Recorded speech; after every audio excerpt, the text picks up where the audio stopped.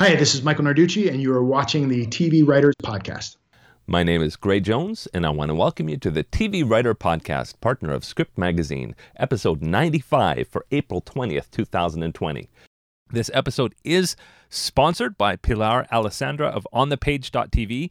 Be sure to check out all the resources and classes on her site, and she also offers one-on-one coaching via Zoom. TV Writer Podcast viewers can get 10% off on any of her services. Just reach out to Pilar directly and tell her I sent you. Speaking about sponsoring, there's a new way that you can support the podcast. There are a lot of operational costs like hosting, web server. You can visit tvwriterpodcast.com/support to find out how you can become a patron of the podcast for as little as 25 cents per episode. But check it out, tvwriterpodcast.com/support. Well, today I am so excited to bring you an interview with Michael Narducci. Michael Narducci is a writer and producer currently working on an as yet unannounced Netflix series. He recently developed Warriors through ABC Studios. He had an overall deal there. Prior to that, he was the showrunner on the originals for Warner Brothers TV and also served as a writer on The Vampire Diaries, Medium, The 4400, and The Crossing. Michael was born and raised in Youngstown, Ohio. He attended Harvard University, where he lettered in football and graduated magna cum laude with a degree in psychology. Then he went on to receive his MFA in creative writing from the University of Virginia. His short stories have appeared in a number of publications. He taught creative writing for 7 years and also taught in Boston, Charlottesville, South Central LA, and South Korea. And he brings a lot of his experience as a teacher and also as a sports player into his show running, into a really collaborative approach to making television. I think you're going to love the interview. Let's roll. Well, I am so pleased to be able to interview Michael Narducci. We've met at a bunch of conventions before, but it's so great to have you on the podcast. Showrunner and EP for The Originals, which was a fantastic series. Also co-EP for The Crossing, writer and producer for The Vampire Diaries. Great to have you with me. I'm very glad to be here. Thanks for inviting me on. Very, very cool. And I'm especially really excited to talk about your current stuff that you've been doing since then, and we will definitely get to that. But first, I really want to just sort of deal with the thing that's currently happening right now, which is the virus. How is that affecting you professionally? How is that affecting your family, and just personally? Well, obviously, like everybody else, we're very scared. We have been, quarantined for the past 3 weeks. We're anxious about this. We're concerned about how it's going to affect the world, our country, our community. We know some people who are sick, and they describe it as an awful, very bad version of the flu, like much greater in terms of symptoms, longevity, and just the way they're coping with it. It's bad. So we have little kids in our household, and my wife and I are trying to keep them comfortable and entertained and homeschooled and safe, and trying to keep ourselves safe so that we can continue to take care of them. And, it's a time when we're seeing people try to come together as a community by staying apart, which is ironic and strange. And we're trying to find ways to help the community. Number one, by not getting sick ourselves. Number two, by trying to support local businesses and make donations to people who are in trouble or who need help. And, for right now, I'm just trying to research as much as I can on, what's going on, what should we do, and how can we help? And then meanwhile, I am coming to the end of a 20-week stint on a show, and I'm able to finish up my writing work from home. I'm beginning to see what the future may look like in terms of writers' room meetings online on various apps, Zoom, Skype, etc. And it's a very different dynamic, but people are finding their comfort levels. They're figuring out what they need to do, and they're trying to find a new balance and a new way of being, normal in this new time. Yeah, and I've heard actually there's a lot of people who have been seeing the positives in this, in that you can do a lot more remote kind of work. I mean, typically, if somebody wasn't able to come to the writer's room, they were just gone. But now people are thinking more about, well, hey, FaceTime in, or there's a lot of different ways that we can, if you were on set in Toronto or in Vancouver, there's no reason you can't FaceTime in. But we just didn't think of it before. Right. Right. And certainly I think the wireless technology, the speed of the internet, things are different even than they were just a few years ago. I remember calling into the writer's room on the originals when I was on set and, having a phone to my ear as I'm listening to people pitch and trying to have a response and be smart and say things that are helpful and, react to great ideas. This is my little one. And it's it's great that we are able to have technology to help support these jobs that can function at a remote level. A lot of people don't have that opportunity. A lot of jobs require you to be there physically and to be hands-on. And so it's a very difficult time. And it's important to think about that. And, I hope that we are able to isolate and beat this thing so that people can, get their careers back and continue to support their families and themselves. Very, very cool. Well, let's rewind way back. And I was reading in your bio, and I just find it very interesting that you lettered in football and ended up as a writer. Tell me about how that sort of happened. It's interesting how the two seemingly disparate, ideas really line up in a lot of ways. The writer Irwin Shaw described writing as an intellectual contact sport, and I think the camaraderie and the teamwork that you employ on a sports team is very much applicable to what happens in the collaborative process of a television show. But, my dad was a football player, baseball player, basketball player. And when I was a very young kid, he got my brothers and I into sports and we loved it. And, he really believed that sports was a great way of teaching camaraderie and sportsmanship and just functioning in a group and the common cause of everybody together working towards a goal. And that was a big part of our DNA. And as I got older, I, realized that the creative component that was just a part of who I was, demanded to find some release. And I, started to explore writing, which is a very solitary thing to do. You spend hours and hours and hours alone. And for a long time, I thought I'd be a short story writer or perhaps a novelist or perhaps a feature writer. And I tried my hand at those types of writing.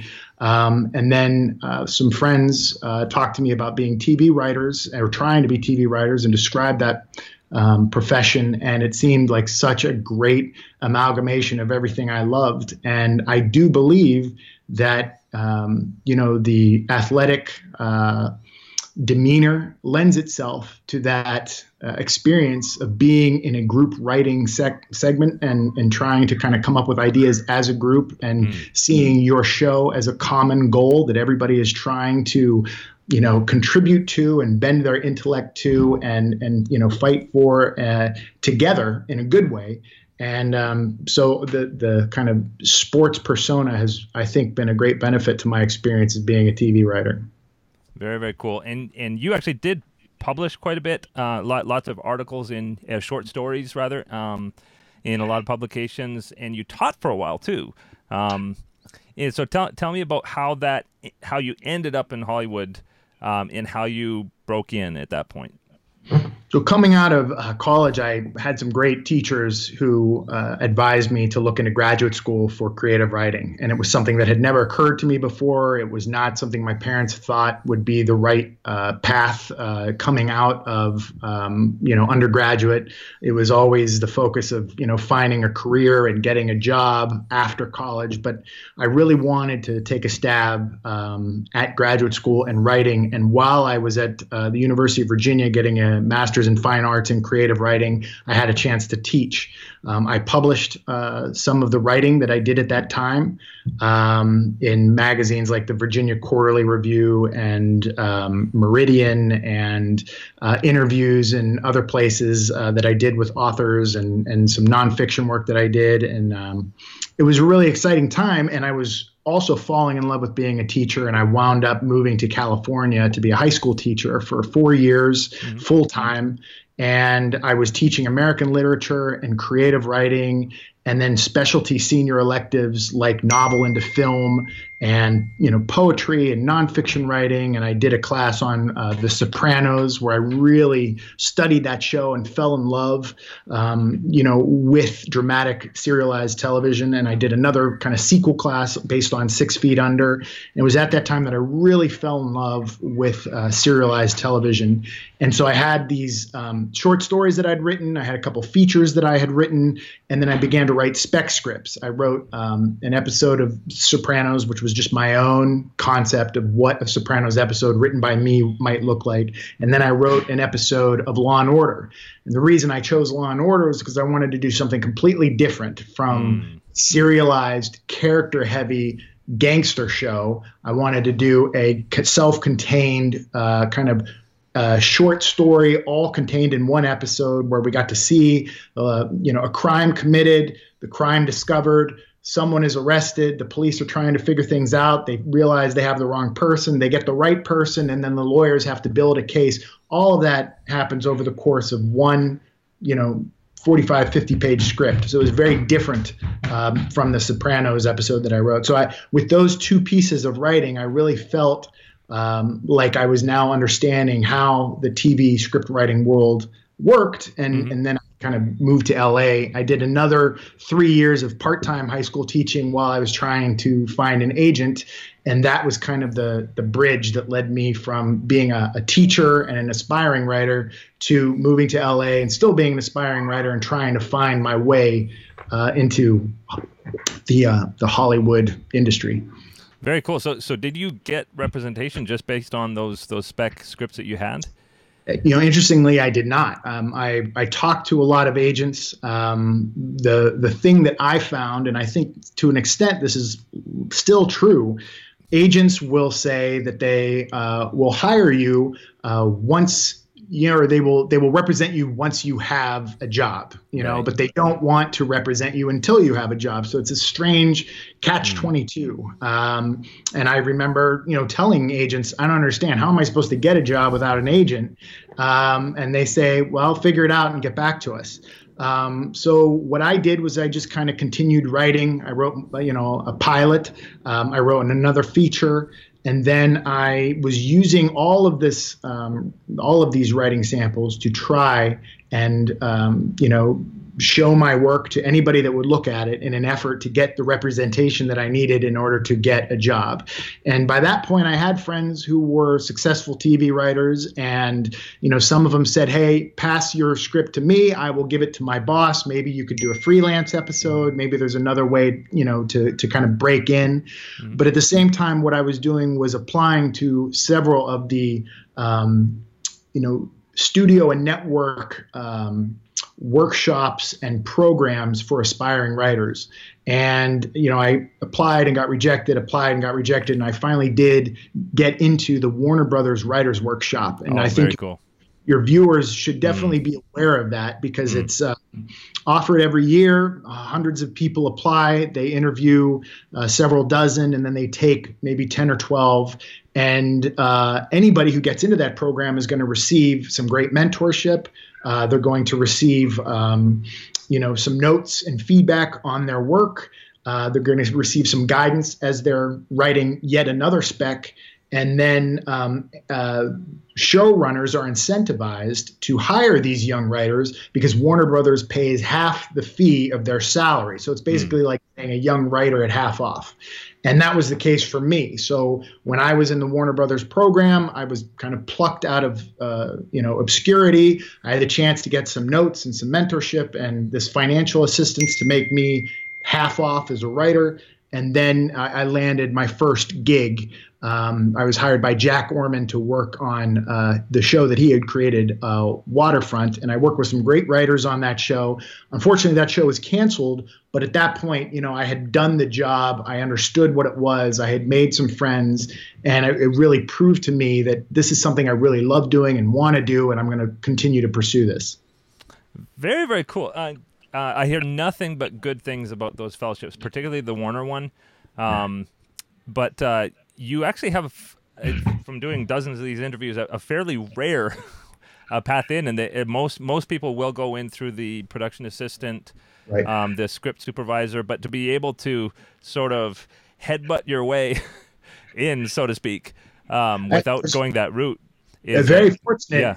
And strangely, I applied to be a writer's assistant. I applied to be a PA, and I was passed over a few different times. I was rejected from the TV show House a few weeks before I got staffed through the Warner Bros. Program. So, it just goes to show, I was passed over for a freelance job on a show I really liked, and it was brutal and heartbreaking, and I thought I was a failure, et cetera, et cetera. And then a few weeks later, I got accepted into the Warner Brothers program. So if there's a message here, I think it's an uncertain field. It's very difficult to know when your opportunity is going to come, and you just can't give up. If it's something you're passionate about and you really love, find a way to keep going. And, if you persevere, you increase the odds that you're going to find your way. Right. I hear so often that luck is always going to play in, but you have to give opportunities for that luck to happen. Yeah, I think that's true. Yeah, and so you did get on staff, and did you get representation at that point? That's exactly right. Yeah. Brant Rose of the Brant Rose Agency. I met him through the Warner Brothers program. We had a meeting. Brant, his wife Tuchis, they sat down with me, and we had a really great conversation about what storytelling is and what movies we love and what TV shows we love and what's the point of being here and committing your life to a vocation as a writer. And I loved that conversation because he didn't talk to me about how much money I could make. He didn't talk to me about how much money I could make him. We talked about the aesthetics and the philosophy of creative endeavor. And I had a few other meetings with agents, but he was the one who impressed me the most. And I stayed in contact with him. We decided to work together.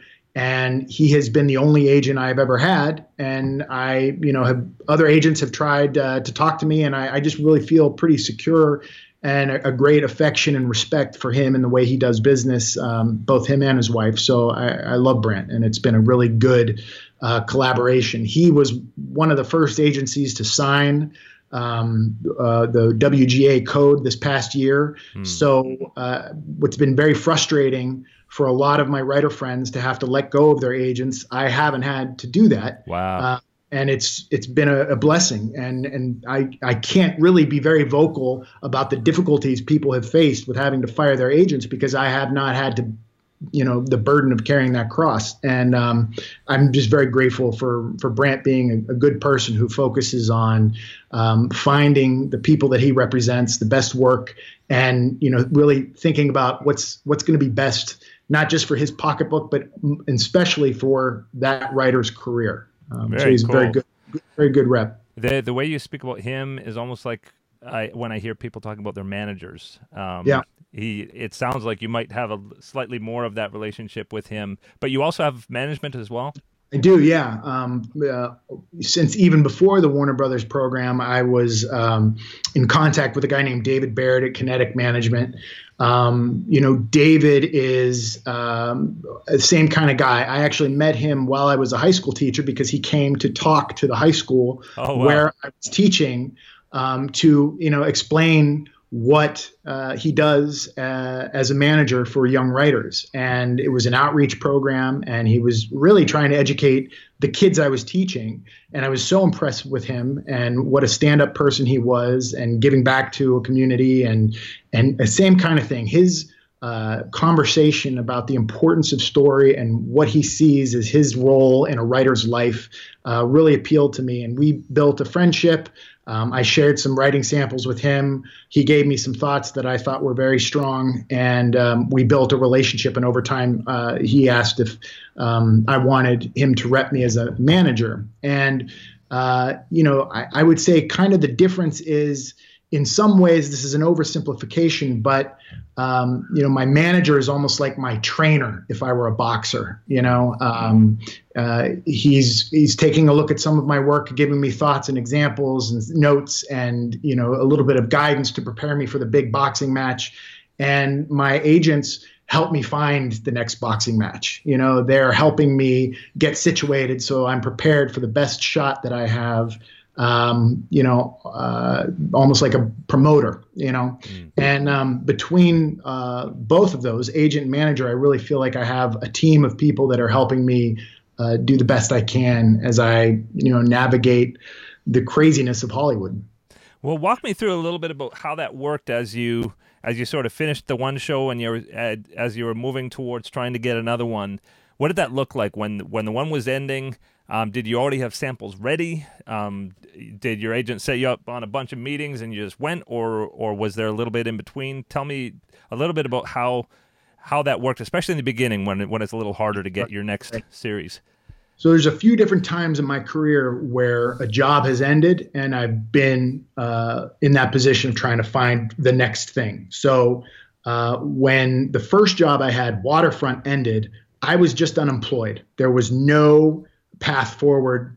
I had no job opportunities. I had been a staff writer for about 2 months, and then that show was canceled.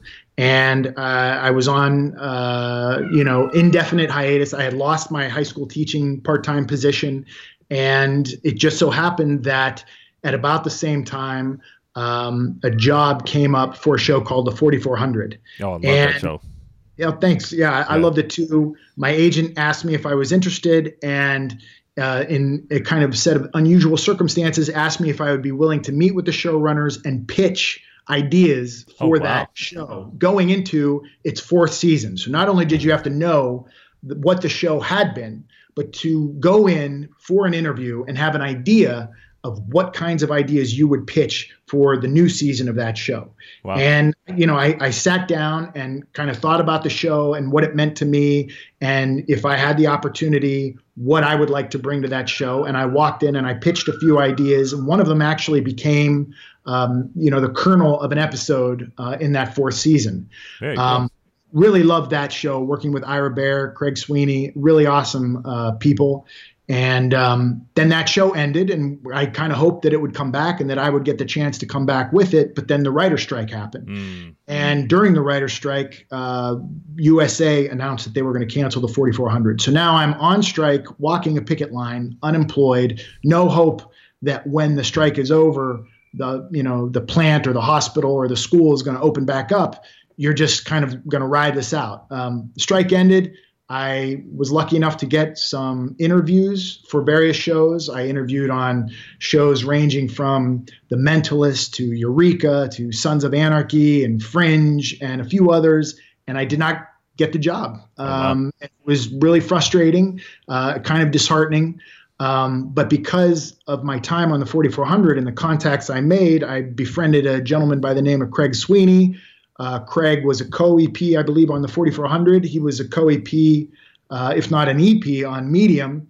And he called me up and said, would you like to interview on Medium? So I went in for the interview. And again, these interviews are very important because these, showrunners or co-executive producers, the people that are running the writer's room, they're going to ask you, what do you love most about our show? And what do you think you could bring to our show that nobody else can? And preparing for that question, I managed to answer it in a way that got them interested in me as a candidate. So that interview, combined with my writing sample, combined with having worked with Craig on the 4400, I got my foot in the door on that show. I was also brought back as a staff writer for now my third show, staff writer on Waterfront, staff writer on the 4400, staff writer on Medium. And, it was my job to come up with ideas that are befitting the 5th season of a show. It's been on, NBC for a lot of episodes, and they've done a lot of stuff. And it's a very complicated, nuanced, interesting show. Medium is great because it's both the nuance of incredible characters, but also it's got to have that, beginning, middle, and end of a case, murder. It's committed. Alison Dubois, portrayed by Oscar winner Patricia Arquette, is dreaming of these fragmented puzzle pieces, and she's got to come up with a solution over the course, your 44-minute episode of what's really going on with, all the kinds of dips and valleys of your dramatic cycle over the course of that time. So really complicated show, but I enjoyed it. I worked on it for 3 seasons, and then that show was canceled. Now, when that show was canceled, again, I did not have any idea of what was next. And, unlike in the past, I hadn't been writing my own stuff. I had been really focused on writing Medium episodes. And so I didn't have a ton of samples. What I had was, 3 years of working on Medium, a season working on 4400, and a couple pilots that I'd written. And I also had been brought in by my agent, Brant Rose, to talk to and meet with Kevin Williamson and Julie Plec. Oh, wow. Just because they wanted me. My agents wanted me to meet with them. And I was a huge fan of Kevin because, like most people my age, I fell in love with Scream. I thought it was an amazing movie. It blew my mind, got me excited to be a storyteller. And, I remember watching it at a giant theater with people reacting the way they would to a sports event, Yeah. And so I really wanted to meet him. And for my meeting on the Vampire Diaries, I still had a job on Medium. I read and watched all the episodes of Vampire Diaries season 1. And then I took my meeting with Kevin and Julie, and I just really liked them. Very cool people, smart, incredible personalities, great passion for the show.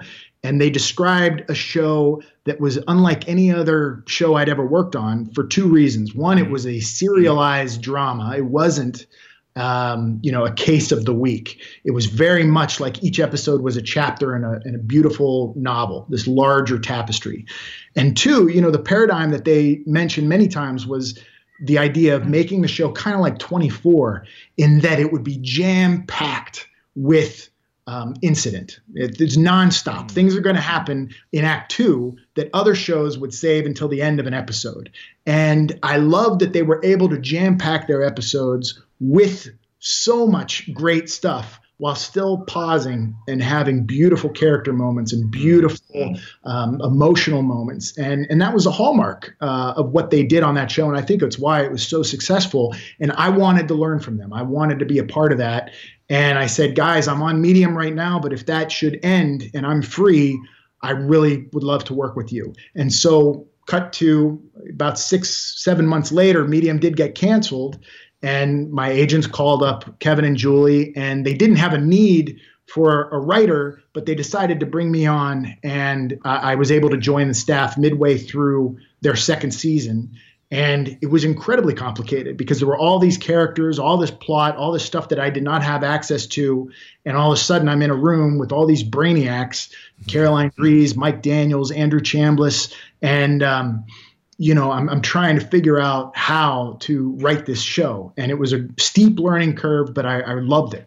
And from there, Julie wanted to do a spinoff. And I think she tossed around a bunch of different ideas outside of my knowledge. But then one day she invited me to talk to her about making a spinoff about the originals.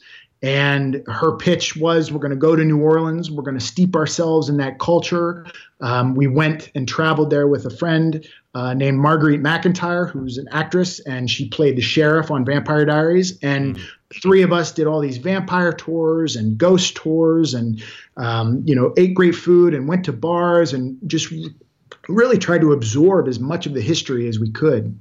And started to brainstorm ideas. And what we came up with was one of my favorite stories in my professional career. And so I worked with her on that show for, one season as a co-EP and then as an EP in season 2, 3, and 4. And then, we just hit a point where Warner Brothers wasn't sure if the show was going to come back. And I needed to know that I had some kind of job security, vocational security. My family was growing. My wife was pregnant with one of our children, and I wanted to see what else was out there and make sure that I had an opportunity to create my own stuff as well. And at that point, because of some meetings that my agent was able to get for me, I sat down with a bunch of different folks, and the folks at ABC were phenomenal and very kind, and they made me a great offer that necessitated that I kind of make a change. And so I wound up going to ABC Studios, and with an overall deal, they gave me an office. They allowed me to hire an assistant, and they asked me to develop and also be available to consult with and give thoughts on other projects and maybe even join a writing staff. And so what I ended up doing was joining the writing staff of The Crossing in my first year. And that was a pilot written by Dan Dworkin and Jay Beatty that blew me away. It's still one of the best pilots I've ever read. I loved it. I thought it had a certain excitement, and it had adventure, and had an ensemble group of characters, all of whom were interesting. And it was science fiction rooted in a dilemma that we face in our real world. It really was about asylum-seeking refugees time traveling from the future to our present. And it was a way of thinking about an issue that is on a lot of people's minds, but thinking about it in a new way from the lens of science fiction. And that's exactly what I want to do. So I got the chance to work with them on that show. I have to admit, I was really sad that show did not catch on with the viewers as much as I thought it should.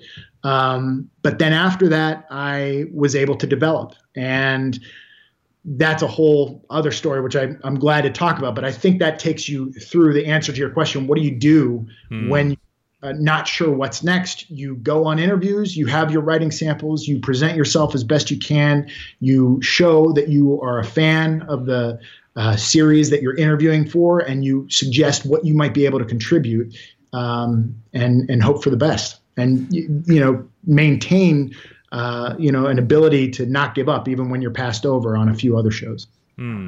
Well, and I'm hearing from a lot of different people that enthusiasm for the project is so huge in those meetings.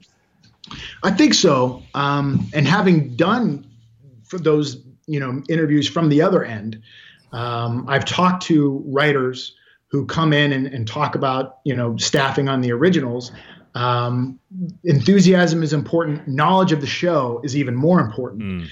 Then, passion for the show, which is backed up by specifically what you are passionate about, suggesting a knowledge of the show, and then really saying, what I would love to see you do is focus in on this, or what you could do with this character, or explore this. I'm not talking about specifically about plot pitches, but just, thematic concerns, or, questions that a passionate viewer may have had, which lend themselves to, more story ideas. And I can see that this person is a story engine. They're a machine that's going to add to the discussion that really results in story in a free-flowing writer's room.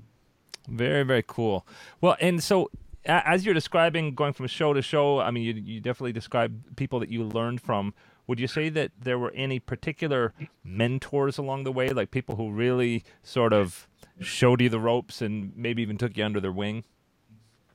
I have to say the mentors, it would be wrong to mention mentors without going back a long way. My parents were always really big into me reading and absorbing story. And my third grade teacher introduced me to Madeleine L'Engle and C.S. Lewis, Regina Hudak. I'll never forget her. My college professor, Dr. Rondo Rockwell, was the first person who looked at my writing and said, "You have talent. You should explore this. If you have a passion for it, let me introduce you to other writers who can help bring that out of you." And she introduced me to Tom Perrotta, the novelist who wrote The Leftovers and Election and Little Children. And, Tom's one of my heroes. And to have that guy who I adore read some of my fiction and tell me that I have talent, it was one of the biggest moments in my life. The great writer Deborah Eisenberg was a huge influence on me. My friend Maxine Rodberg, was the person who encouraged me to apply to graduate school. The late George Garrett was just an incredible writer who meant a lot to me. There's been a lot of people along the way. And then I would say every writer I've ever worked with, to an extent, has had a major impact on me and influenced me in really good ways. Jack Orman is an incredible writer and a great showrunner. Ira Bear, I think, may be the champ. He's just a guy who knows how to break story, and he's playing 3D chess looking at character and plot and theme and making shows excited and functioning on all the emotional, spectrum. Julie, of course, was a great boss, a great partner. I got to learn a lot from her and watch her. And I can say, without any doubt, she's probably the most passionate showrunner I've ever worked with. The mythology, the characters, she truly adores that writing and those stories in a way that I think is incredibly appealing and inspirational. I worked with a guy named Matt Olmstead on The Crossing, who's just a savant when it comes to story. And recently I had a chance to return to work with an old friend of mine, Rebecca Sonnenschein, on a show that she created. We're buddies. We worked together on Vampire Diaries. We worked together on The Crossing. And now I had a chance to be on her show. And just spectacular to see what a great showrunner she is. And not only an incredible writer, who can just bring it on the page, but someone who's exceptional at letting people know what her vision is, inspiring people, getting them passionate about what she sees as the vision of her show, and letting them loose to find new and interesting things, and then guiding them back to what's the best version. So it's been an incredible opportunity to work with all those showrunners. Very, very cool. You come across like a learner to me, and also what I'm hearing a lot is probably your sport experience. Like you really come across like a team player, if that makes sense. I think that's true. I mean, there's a great book called Difficult Men. The writer of the book is escaping me, but it's a series of case studies about various showrunners, from Sean Ryan and David Chase and just everybody. And one of the showrunners says that there's different styles of show running. And he describes the masculine style as the authorial vision, where this is my show and all of you guys need to get on board with what my show is. And the other kind of showrunner he describes as the feminine version, which is, this is our show. This is a communal vision. You're all a part of this. We are greater than the sum of our parts. And that's how I want to run a show. I want to run a show where we are all in it together. I want to, as the leader, I want to present an idea and kind of aim for the moon and try and capture a vision that we can all chase and give guidance and support. But I want people to bring things that I couldn't come up with on my own. And, I just think, I believe it was Alan Ball who said that, by the way. And I think, the fruit of that philosophy, 6 Feet Under, is one of the best shows there is. So obviously he knows what he's talking about, and it works out. But I highly recommend that book, Difficult Men. And it's a really great philosophy that I hope to stand by. Very cool. As I talk to a lot of people, it's funny. Pretty much, I mean, a lot of people mention what you call the masculine example as the sort of negative version. Yeah. it's always with, I have so much respect for that guy. Right. And he produces such amazing stuff, but you can always feel that there's this disconnect. And I feel like so many people want the other style. They want this sort of team effort. I mean, I know from my own experience, I've had coaches who, force you to think of them as the king. And I've had bosses who force you to think of them as the king. I've been in a classroom with teachers who are authoritarian, and I've seen the product of those experiences. I've also been a coach, and I've been a teacher, and I've been a group leader where I've focused on trying to inspire people. And my students are better when I try to inspire them and I say, we're all in this together. My teammates are better with the coaches who are trying to inspire everybody. We're all in this together. If you look at one of the best fictional examples of a football coach, Coach Taylor from Friday Night Lights, he balances that I'm the boss authoritarian vision with, I'm here for you. And all I demand is that you give me your best. And when I was on the originals, I remember taking great pride in trying to be a mentor myself. I didn't always succeed. In fact, the failures stand out in my memory a lot more than the successes. But there were a lot of writers on the originals who came onto our show as their first time working professionally in Hollywood. Oh, wow. Mm-hmm. The originals was their first credit. And I was very proud of that, to work with these writers, some of whom were very young, some of whom had struggled for a long time in the business trying to find their way, and they had just been passed over because of, it's not a perfect system. It's a deeply flawed system.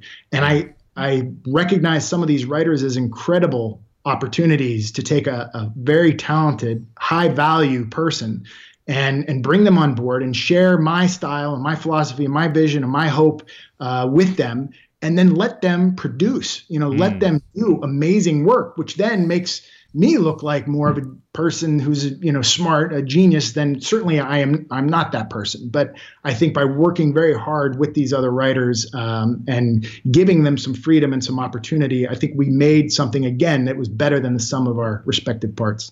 Well, it's interesting you to say that, because the originals was a very nuanced, very complex, very rich story, and I would never know that there were green writers in there.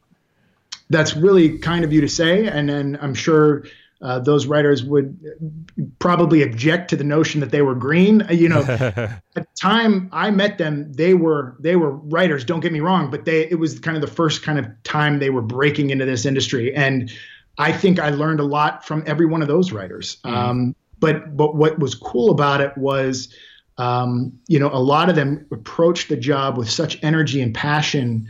And you can't duplicate that. And I think every season, I'll kind of map it out for you. And this was at Julie's behest. We kind of had an overriding principal idea that we tried to kind of set up in our minds. So in season 1 of the originals, we were thinking of it in terms of, imagine The Sopranos meets Interview with a Vampire. And that was what we were trying to execute for that season. And then we tried to do that as much as we could. And then we kind of told a completed story over the course of that first season. And then the second season, Julie, very early on in the process, said, I want to make a fairy tale, a dark, adult fairy tale with all those tropes of fairy tales, the wicked stepmother, the girl who's been sleeping for centuries, all those different things. And we embraced that idea. And we told that story for the second season. And then in the third season, we wanted to do something different. And what we landed on was to really borrow heavily from Shakespeare.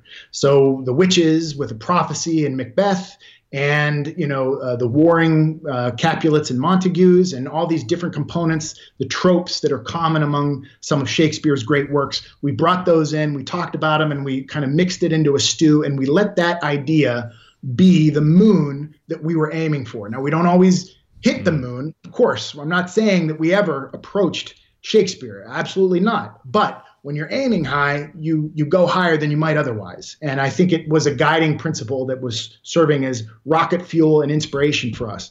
And then in the final season, I remember coming in and I showed the writers two things. I showed them the novel by Stephen King, called It. And I showed them a short story by H.P. Lovecraft called The Call of Cthulhu. And I said, I want to tell for the first time in this series a proper horror story. And I want to borrow from all these tropes of, wicked New Orleans, supernatural ghosts and crazy phenomenon and all that stuff. And let's really reach in and present something that is truly scary. And even if you don't like that, I think what's cool is that each of those seasons are very different. And so that allows the audience to experience a variety of stories. So we're not just doing the same thing over and over and over again. And that was the goal. I'm sure there are people who say that we failed at that goal. I feel like that's the commanding principle that helped guide us during my time on that show. And I'm proud of it. And I like those stories. And I think at the end of the day, that matters. Yeah, very, very cool. Yeah, big fan of the originals. Loved that series. I only met Julie Plec once, but we had a little moment talking about the very end. Just love it. Just love it. Yep. Yeah. What I love especially about the originals is New Orleans is really like a character almost in the story. Yeah. Like you really feel the culture of it pervading through the story. Right. I've been to New Orleans several times. My brother lived in New Orleans for many years. I think it's one of the great cities in our country. I mean, it's completely unique, beautifully diverse, amazing cuisine, amazing music. It's a magical place. And I was very excited that was where Julie wanted to set the show. Very, very cool. So segueing into, you mentioned you do a lot of teaching and that kind of thing. I know that you're on a lot of panels. I've seen you at a number of them in the conventions and conferences and things. Like, what part of what you do is mentoring and giving back? And why is it, even that question, a lot of showrunners wouldn't do that. Why do you feel this is important? I think it's, when you asked me who my mentors were, I immediately started to think of my teachers. And when I was trying to break into Hollywood, I didn't have access to a lot of Hollywood writers to tell me how it works and what does it look like and how does one get a job or how does one break a story? Where do your ideas come from? How do spec scripts work? Any of that stuff. And so it was always very important to me going back to my time, as an undergraduate, which was my first experience teaching. And then obviously in grad school, I got to teach a couple semesters at the University of Virginia. I became a high school teacher. I ultimately taught 4 years full-time, 3 years part-time. I moved out to LA, became a writer, and now I teach at UCLA a few semesters. The idea that I could potentially help someone find their path and take an instinctive love of story and help them turn that into a career, is important to me. I'm a mentor for the Writers Guild. I have a few people that I talk to regularly. There have been a few people who've reached out to me and I kind of email them regularly. We exchange correspondence. I try and give them the advice that I think will help them. I introduce them to other writers. It's important to me that you take this lucky, good fortune that you have, that you've kind of broken into this Hollywood world and try and give back a little bit. It's important because it feels good. It's important because probably somebody helped you at some point in your career. It's also important because anything that you can do to nurture stories is going to make the world a better place, because I fundamentally believe that one of the antidotes to the problems of the world is story. One of the things that will cure despair, one of the things that will cure apathy, one of the things that will cure hatred is coming into contact with a story that blows your mind, that excites you, but also forces you to look at the world in a different way. F. Scott Fitzgerald talked about this in the opening pages of The Great Gatsby. You have to look at the world from, somebody else's point of view and imagine that they didn't necessarily have all of the things that you had. Well, what's it like for them? Every time I read a story or watch a movie or, get absorbed in a TV show, I am stepping outside of my own perspective. And if we can learn to do that as a species, we're going to have more empathy and have more concern for others. And I think that the emotions that are conjured up when you are loving a story are cathartic, they are healthy, they help you view the world in a good way. So if I can help inspire some other young storyteller to create a story that makes the world a better place, then I've contributed one small little iota towards helping the world. Hemingway had this line where he said, some writers exist only to help another writer write. And, I hope that that's not all that I am, but I hope that I am that. And I take that very seriously. And so that's why a few years ago, I was asked to speak at a class at UCLA. And after that lecture, I talked to, one of the professors, and I said, how do I do this more regularly? And that's when I was able to, start teaching at UCLA. And it was an incredible experience. And, when I speak at a panel at WonderCon or Comic-Con, I try to impart genuine thoughts that will be helpful to aspiring writers. That's who I'm speaking to on those panels, aspiring writers. And, I'll hang out afterwards for as long as I can. And if someone has a question or somebody wants to talk, I'll try and answer it, because I think at the end of the day, I'm just helping impart my tiny little bit of experience that might help someone in some way. Well, and it's a very rare industry where the person you help may one day create the show that you're a consulting producer on. Yeah, I often think of it more like I may one day be lying in a bed in a retirement home, if I'm so lucky, and watching a show that is created by one of those. But that's the same thing. Yeah. Yeah. So that's actually a good segue to talk about development. You've been doing quite a bit of a development over the last 2-3 years. Tell me about that. And also, even just landing an overall deal, we often hear people saying, "Oh, that person got an overall deal. That person got an overall deal." What does that look like when you get one? Like, do you walk in pitching one, or do they just offer it to you? Or tell me about that process too.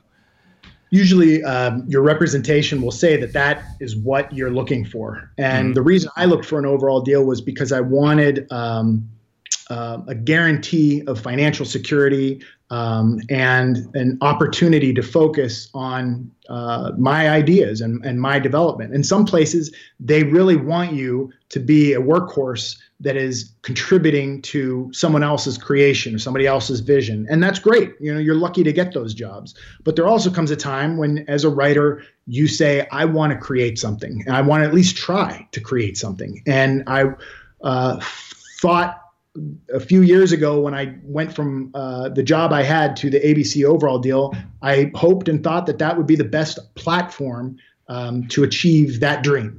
And while I was developing, really my second year at ABC, I met with a lot of producers, and we talked about a lot of ideas. Over the course of probably 18 months, I came up with probably about 8 pitches. Really complete 10-page pitches that involved, characters and a world, and imagined a teaser that we would see in a pilot, and then what the rest of the pilot might look like, and who these characters were in very detailed descriptions, and then what the first season would look like, and then, what second season, third season might look like, and what is this world, and why should you want to invest in this idea? Why would an audience really want to watch this show?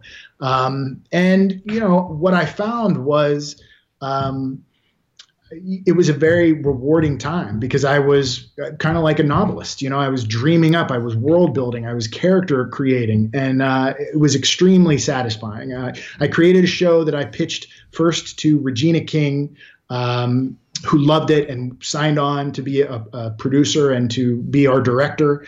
And we wrote a script that is the thing that I've written in my time at Hollywood I'm the most proud of. It was a show called Warriors. It was about a retired NFL player who returns to his Ohio town and after a knee injury, and starts to be a teacher at the school where he went. And not only do you see the struggles of being a teacher in the modern era, but you also flash back to his own experience being a high school student and what that was like. And it was very much based on the life of a man named Wade Davis, who was an incredible NFL player and a friend of mine who I met through a producer at ABC named Michael McDonald. And I just took elements of Wade's life, and Wade was also a producer on the show, and I took elements of my life and my experience as a teacher, and I kind of jammed them together, and I made this story about these 2 best friends who were trying to save the high school where they went to. And I thought we were going to be able to tell stories about the importance of educating our youth and what it means to be a man in 2018, at a time when we're talking a lot about toxic masculinity and misogyny, and there's this Time's Up and Me Too movement, which is a reckoning that is long in coming. And what is the appropriate and proper role for men to play in their communities? And I thought we're going to talk about that. And for whatever reason, ABC passed, and I was heartbroken. And then you pick yourself up from the ashes of that experience, and you pitch more things. And like I said, I did this many times. I pitched Most recently, I pitched a modern day retelling of The Great Gatsby, which was one of my favorite novels. And me too. I wanted to tell it from the point of view of a hotshot female financial analyst in New York City. And, her name is Daisy. And you understand that she is the object of obsession of this man who disappeared and who is now reemerged as a secretive billionaire. And I want her to investigate this guy and figure out where he's from and how he built and amassed this grand fortune, and was there malfeasance involved, and all. At the same time, it's an investigation. It's also a beautiful romance, and it explores a lot of the same thematic concerns that Fitzgerald was putting forth, and the parallels between the 1920s and the 2020s. There's a lot in there that I thought was ripe for analysis and interpretation. So, I pitched that to ABC. ABC decided to pass. But I know it was a great project, and I would like to resurrect it and try it again. I pitched some stuff to Marvel TV that I was really excited about. I had the chance to pitch to the guitarist Tom Morello, who's one of my heroes, one of the great musicians of our time. I made a lot of cool friends, and we talked a lot about great story. And as is the case with development, you put your heart and soul into something, it's no guarantee that it's going to go forward.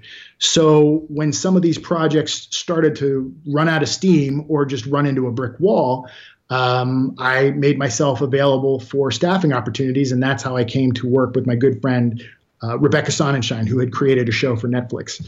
And that show is unannounced as of yet, so I won't say too much more about it, except to say I think it's incredible, and I'm very honored to be a part of it. And I think Rebecca Sonnenschein is a genius. So I think that brings you up to speed. Very, very cool. And so what would you say that you're most passionate about? Like as you're developing a whole bunch of projects, what you probably got connected a little bit with sort of what was inspiring you the most. Right. I think that going back to a few of the themes I've touched on over the course of this interview, the concept of common cause. I love shows that have an ensemble of characters. So you get to enjoy character A, but also be a little bit interested in what's going on with character B. And as you fall in love with character B, lo and behold, character C is also becoming one of your favorites. I think that supplies an audience with a lot of different hooks to get deep into them and kind of bring them along for the ride.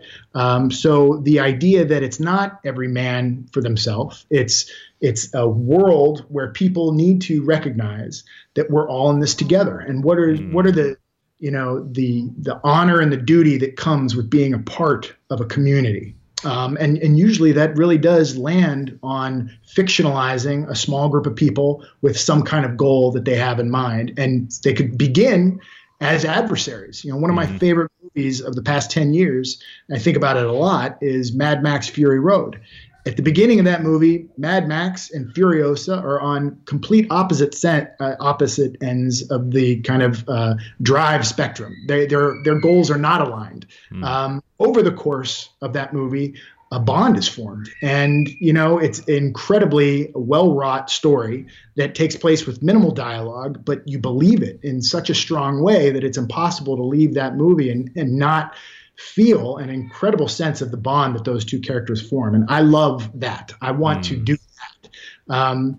I also think just writing stories that are kind of little micro empathy exercise machines, that you experience these movies, these stories, these television episodes, and it awakens something in you that you care about these fictional people, and your emotions are turned on. Your joy is turned on. Your sadness is turned on. Your humor and your laughter and happiness is turned on. The excitability of standing up and saying, yes, that was amazing.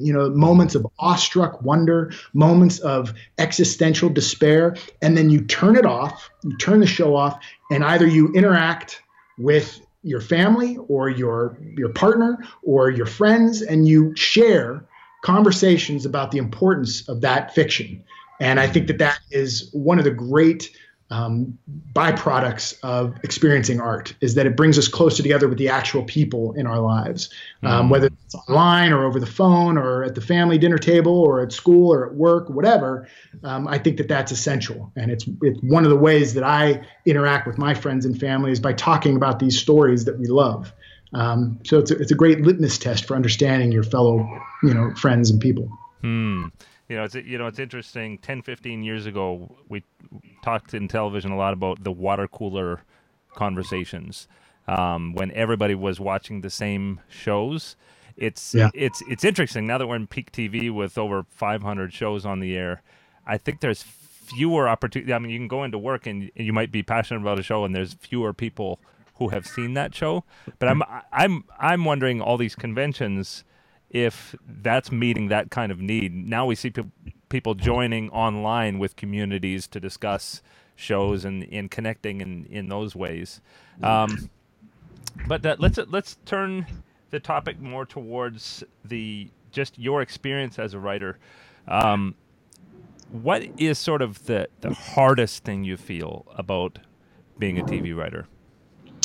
There's I think a lot of answers to that question in terms of, like any group endeavor, there can sometimes be a political component where there's a temptation to service the hierarchy, the structure.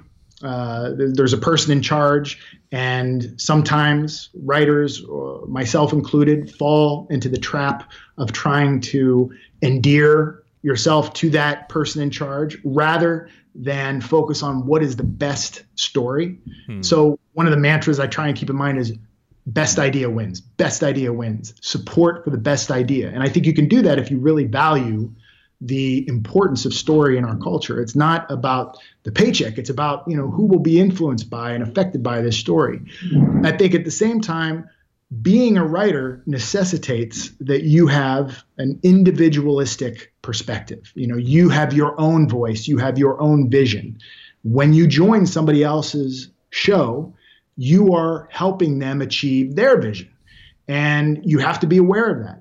And you have to sometimes say, I know that the showrunner of this show, the person whose vision I'm trying to emulate, does not like X, Y, and Z. So I'm not going to put X, Y, and Z into this idea, into this script, into this, outline, whatever, even if that is my area of interest. When I left one show and moved on to another show, I realized that there was a kind of like a Venn diagram. And that Venn diagram of what I could do versus what the showrunner wanted was occupying this little space. And I realized there's all this stuff on the outside of that space that was not an overlap with my, person I was working with, that I wasn't able to explore. And, it could be as simple as this. For 7 years, I wrote about vampires. I never had a particular affinity for vampire mythology. And in fact, the first pilot that I sold after having worked on a vampire show for 7 years was about real people living in a modern day small Ohio town. And that was a conscious choice. I wanted to step away from genre. Now, I'm not saying I don't love genre, but I wanted to exercise some different muscles. I wanted to challenge myself. And I think there's a whole world of story out there. And as a writer, you are often hungry to write the things that are different from what you're writing every day. And I think that's probably the biggest challenge.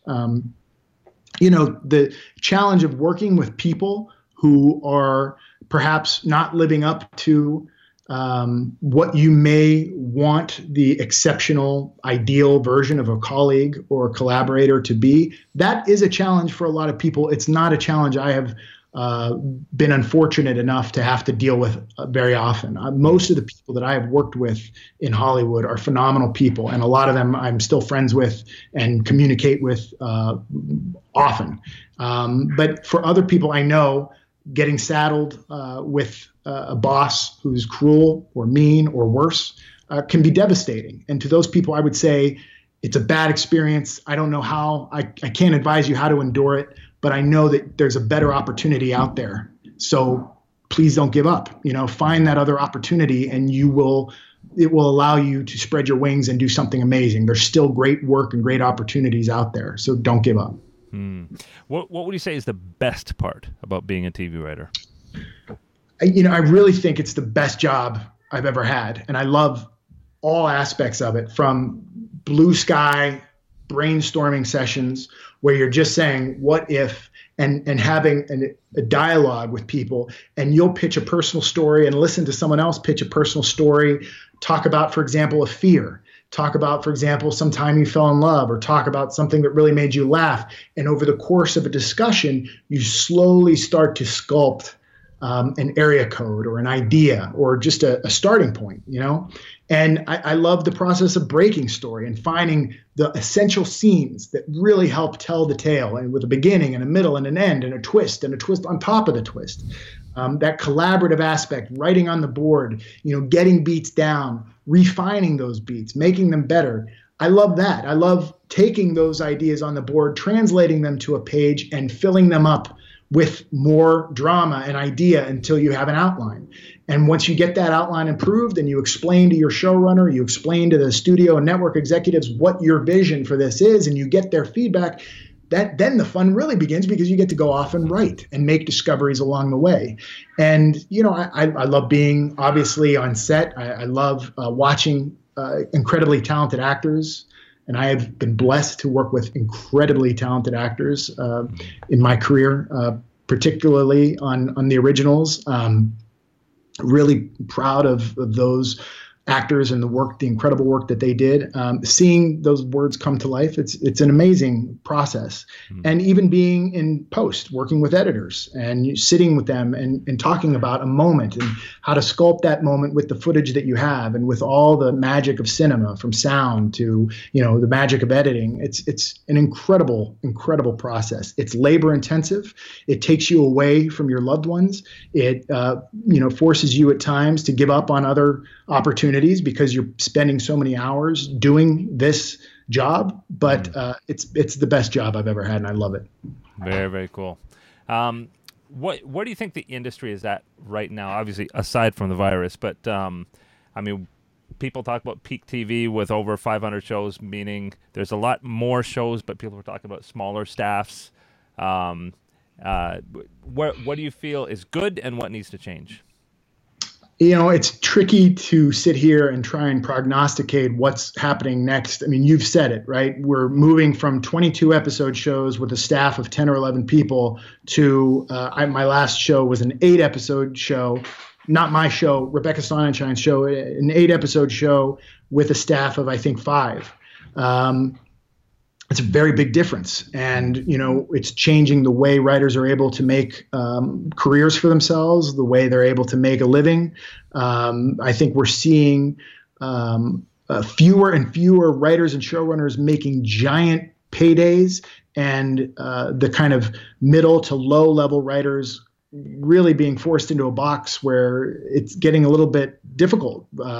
Financially, I think they're still making enough money to have a career, but it's changing, and I don't know that that's a good thing. I would say the good thing is that we're seeing a diversity of the talent pool. So it's not just, as it may have been in the 60s and 70s and 80s, white male writers that are creating and staffing these shows. The world seems to have realized that there's so many people out there that are craving story that represents their experience of the world and speaks to the themes that matter most to them. It makes sense that you have to have a diversity of people who are making these stories at every level, and I think that's a great thing. And it makes me excited to imagine a world where my daughters are going to have an opportunity, if they should choose to be writers and be respected and to get out there and do some cool stuff. So, yeah. Very, very cool. I have a 17-year-old daughter. You've met her. Yeah. She actually wants to be a TV writer. So that's awesome. She should pursue it. Yeah. Yeah. It's a great time for her to do it. Yeah. Very cool. I absolutely believe that that's true. And I would say, to anybody, it's a great time to be a writer, whoever you are. I certainly don't mean to suggest that because there was a time when white males were the predominant voices heard, that if you're a white male now, you should not be trying to be a TV writer. I think that we are building to a world where there's so much story being made, and there's such a demand for story. There's so many different shows, more shows now than there have ever been. Anybody who feels a calling to this vocation should, put pencil to page and write and put their heart out there and learn as much as they can about the craft and write incredible story. And my hope is that story will find a way. Very cool. Well, that's a great segue to our sort of final section here, and that's advice to greener writers. And so what do you look for? Like, you've been in the position now a few times where you have to read scripts and interview people being hired for coming onto your show. What are you looking for in those scripts and in those interviews? I think it's a combination of passion, knowledge, desire to work within the realm of what the show is, certainly empathy, ability to connect with other people and listen to notes and respond to those notes intelligently, courage. People don't really talk about courage that much necessarily with creative endeavor, but I think you need a certain courage to be able to exist in the space where you don't have the next answer. In other words, if you don't know what the next episode is and you start to panic, you're not going to come up with a good idea for what the next episode is. You have to have the courage to sit in the darkness and dream and wonder what's the best version, to the point where you might find a good idea, a B+ idea, but then you land on that B+ idea and you spend months and months trying to make that B+ idea work, and it's never going to rise above a B+. What you want is the capacity to have the courage to sit in the darkness and come up with the A+ idea. And that, I think, it comes down to your passion for the characters and your love of the show and a desire to sit in that darkness and collaborate with your peers and try to find your way. And, I think when someone comes in to an interview and they start to talk about the show and they can't remember a character's name, or they mispronounce another character's name, or they're pitching ideas that we've already done, that just speaks to me of the fact that this person doesn't know the show, doesn't really care about the show the way I would want a strong candidate to care about the show. So I would say, as you're preparing to go in for these interviews, know backwards and forwards the show that you're going to be interviewing on. If it's just a pilot, read that pilot. Think about that pilot. Imagine that you're already staffed and come up with ideas for what those next episodes might be. You might not pitch those ideas. Your person who's interviewing you might not want you to pitch them. But having that knowledge and that passion will inform your demeanor over the course of that conversation, and I think it will speak well of you over the course of that interview. Very cool. Are there any particular mistakes you see people making that they could easily fix? One thing I don't think we talk enough about is the idea that if you interview for my show and you've worked on other shows, I'm going to call up people who know you, who've worked with you, and I'm going to ask them about you because I want to know how you carry yourself. What happens when you receive notes? Do you respond in a way that is collegial and that you are trying to get the best version of a story, or are you going to take things personally and be difficult to work with? Are you someone who panics? Are you someone who gets flustered and kind of throws up a bunch of nonsense rather than stays the course and passionately focuses on achieving the best story possible? Your reputation is important. If you're a writer who's never had a job in this industry before and there's nobody that I can call, then I'm going to put a lot of weight on that interview. And I might keep you a little bit longer to talk to you and get to know you more and ask you questions and look at, a bunch of different, angles of your response to different things. Social media is a new aspect of this. If you come in and sit with me on an interview and you're a very nice person, but your Twitter feed is just rife with all this mean, hate-filled nonsense at anybody. It's going to make me wonder if you're the kind of person who's willing to engage in the prospect of writing from someone's point of view who's not you. I want to see shows where people can come together and overcome their differences. I want to see, characters who might have different ideological perspectives come together and find overlap. That's the storytelling that I think has a chance at healing this fractured, divided nation. If you cannot look at someone's perspective with any empathy or warmth or human forgiveness, I might have a hard time believing that you're necessarily going to be the person who's going to contribute to a room where that's a big part of our vision. Now, this does not mean that I'm not going to hire somebody just because I don't like their Twitter feed. But I do think, your social media presence is one more foot that you put forward in a world where as a boss, I may be potentially trying to hire you. So I'm going to look at you in your writing. I'm going to look at your samples. Mostly, I'm going to look at more than one sample. For every writer that has more than one sample, I'm going to read at least 2, sometimes more samples. And if it's a pilot, great. If it's a spec of an existing show, that's fine. But I want to know you as well as I can, because what I'm doing is I'm hiring someone to be part of my team and to work with everybody else on my team. And if we do this correctly, 10 years from now, we'll look back on this show that we loved and we'll all still be friends and we will all have learned from one another. And it's going to be a great artistic collaborative process. So it's a lot of pressure in those interview moments, but you're trying to do your best. Yeah. And you've gone through 5 or 6 of these interviews, not gotten the job. What's your advice to somebody who has been to a few and just isn't landing on a job?